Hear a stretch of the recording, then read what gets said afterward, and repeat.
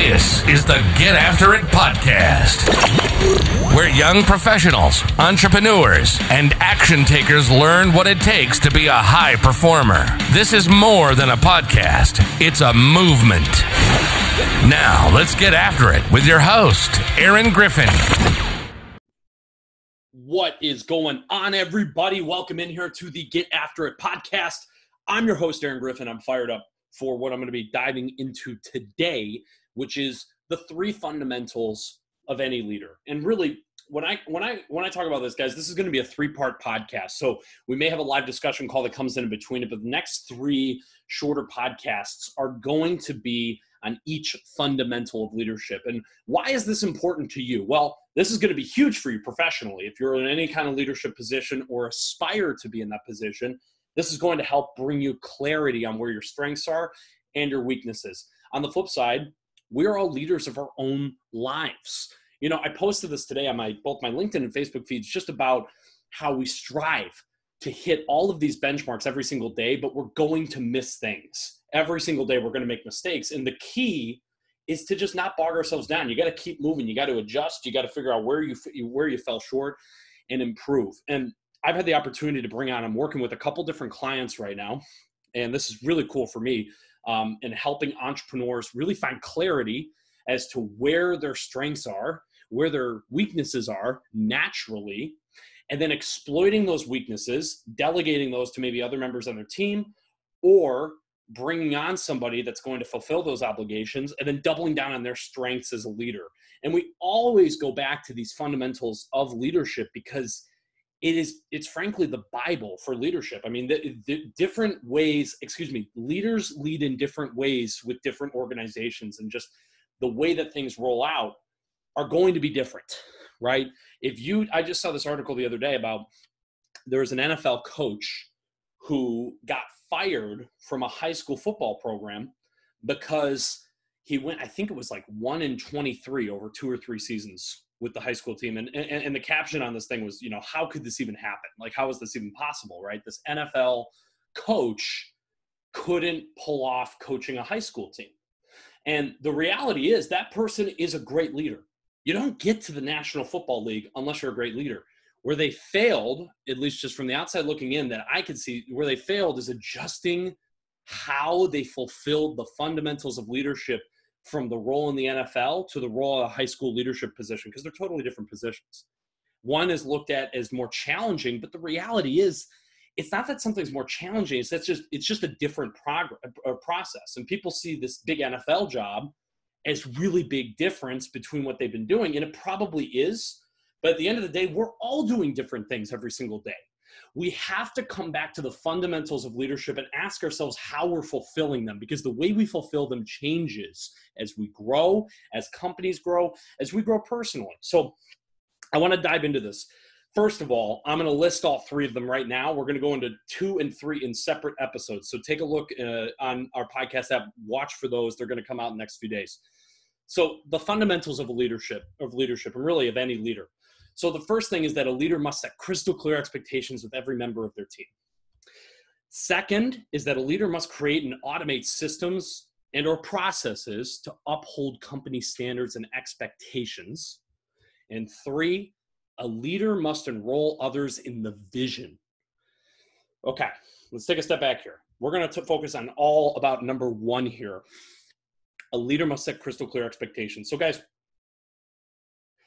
I have failed as much as anybody who's, I guess, my age. I would assume people who are older have had more experience with this, but I probably failed as much as anybody my age when it comes to leading individuals. I started when I was 18. I launched my first painting business, and I made every mistake in the book coming from I grew up working for my father's pizzeria, and I remember, you know, we'd have angry customers that would call in. I loved taking those calls because I loved a challenge. I loved going into those challenges, and I kind of almost was like an assistant manager-esque role with my dad's business while I was in high school. I was, and the reality was, I took kind of the built-up ego I had from that kind of role, being really good at my job. I took it into my first ever leadership position, and the result of it was I lost my entire team. Why did I lose my entire team? Well, it was a combination of a lot of different attributes, but the biggest and the most clear thing was I failed at setting expectations. Not only did I fail at setting expectations with the team and what their role was supposed to be, but also with myself. How many of us fail at setting expectations for where we want to go? Like we have a big goal or a dream or a vision, whatever it is that we want to achieve. But then we fail at implementing small steps every day that are actually going to get us there. You have to come to terms with yourself. What are the expectations with yourself as to how you're going to achieve something? And then break it down into the bigger picture. So actually, you have to start reverse side in. You have to take a look at, okay, I have this big goal. What can I do today that's going to advance that goal? And then if I do that thing, what happens if I do that thing multiple times a week? And then where do I get after that? And then how does it progress me towards a month? Okay, what is the realistic timeline of actually achieving this goal? Those are your expectations. And this is on a personal side of setting expectations with yourself. I want to take a look at it from a professional side. So a leader must set crystal clear expectations with every member of their team. I think one of the biggest mistakes entrepreneurs make, and these come from the entrepreneurs I coached for several years after that first year painting houses, but also with myself. I mean, I have, like I said, I have screwed up expectations at every single position I've ever managed, from executive level team members to managers to people who are, literally just painting houses with us, some of our team members over the summer. I failed at every single level of this. At the end of the day, it starts with the interview. It starts at the very first interaction you have with somebody, whether that's an interview and you're hiring them, or maybe you enter a leadership position, you got to meet somebody on your team, or you don't have a team, you're a solo entrepreneur, and you got to bring on your first ever team member. It all starts with the way that process is laid out. What is the interview process like? Is there clarity from the team, from the prospective employee, as to how the process is going to be laid out? And I could probably go into this on a whole different episode, but actually having a laid out process of how you're going to communicate expectations throughout the interview is key. Because when somebody comes into a role, the first thing we got to determine is, are they a good fit for the role?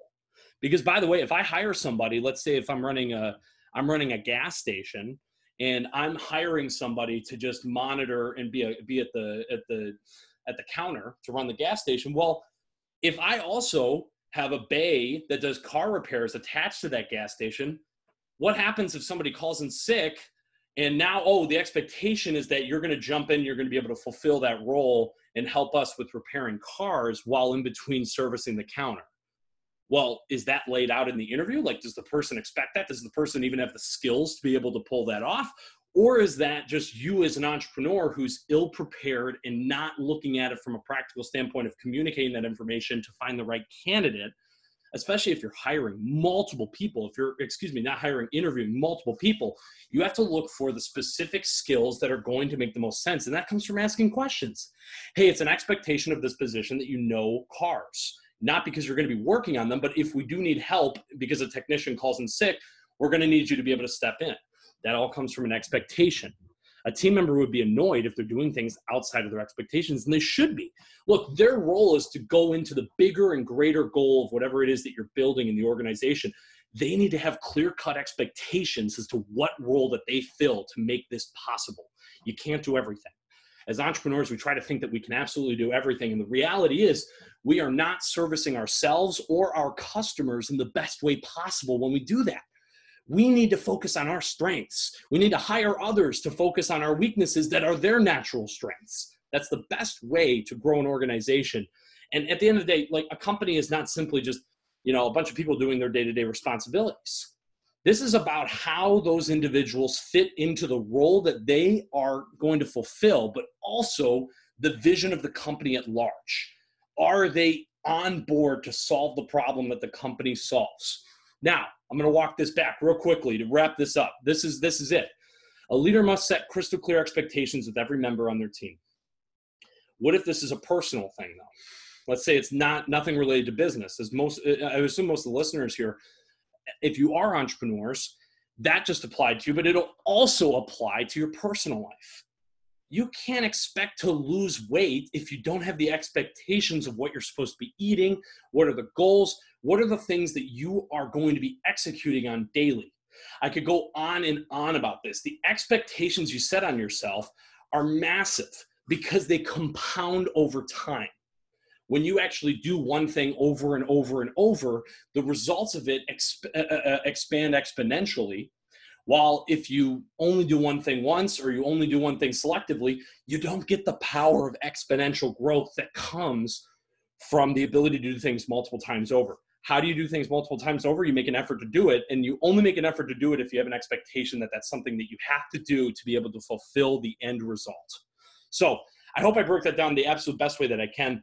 The reality is expectations have to be simple, understandable, and powerful. They have to play into the long-term mission. The first reason someone succeeds or fails is whether or not leadership has provided the runway to determine if they have done so. When a team member crushes expectations, they should feel fulfilled and excited about where the company and the team are going to go from there. And I think really when we look at this at the end of the day, one of the biggest challenges that I had was just being blunt about the expectations I had for the position and it being okay if somebody was not cut out for it. So many times we just want to jump over ourselves to hire somebody or to think that they're going to be the best fit, when we have to lay out the expectations for the role. They have to accept those. They have to understand what it takes to do that. Because look, the performance of someone on the job, you're going to be able to determine if they can do the job within the first week or two on the job. But it's your responsibility as a leader to ensure that they have everything they need to make the most out of it, so then you can actually determine if this is somebody that's going to fit into the larger realm of the goal. That's all I have, guys. So that's number one. Stay tuned for the next episode. We're going to talk about what it means to automate systems and processes to uphold the standards of the people that are working with you to pursue the common goal. Thank you guys so much for listening to this episode of the Get After It podcast. If you thought this was useful, leave us a review, Apple Podcasts. I want to give a shout out to some of these guys.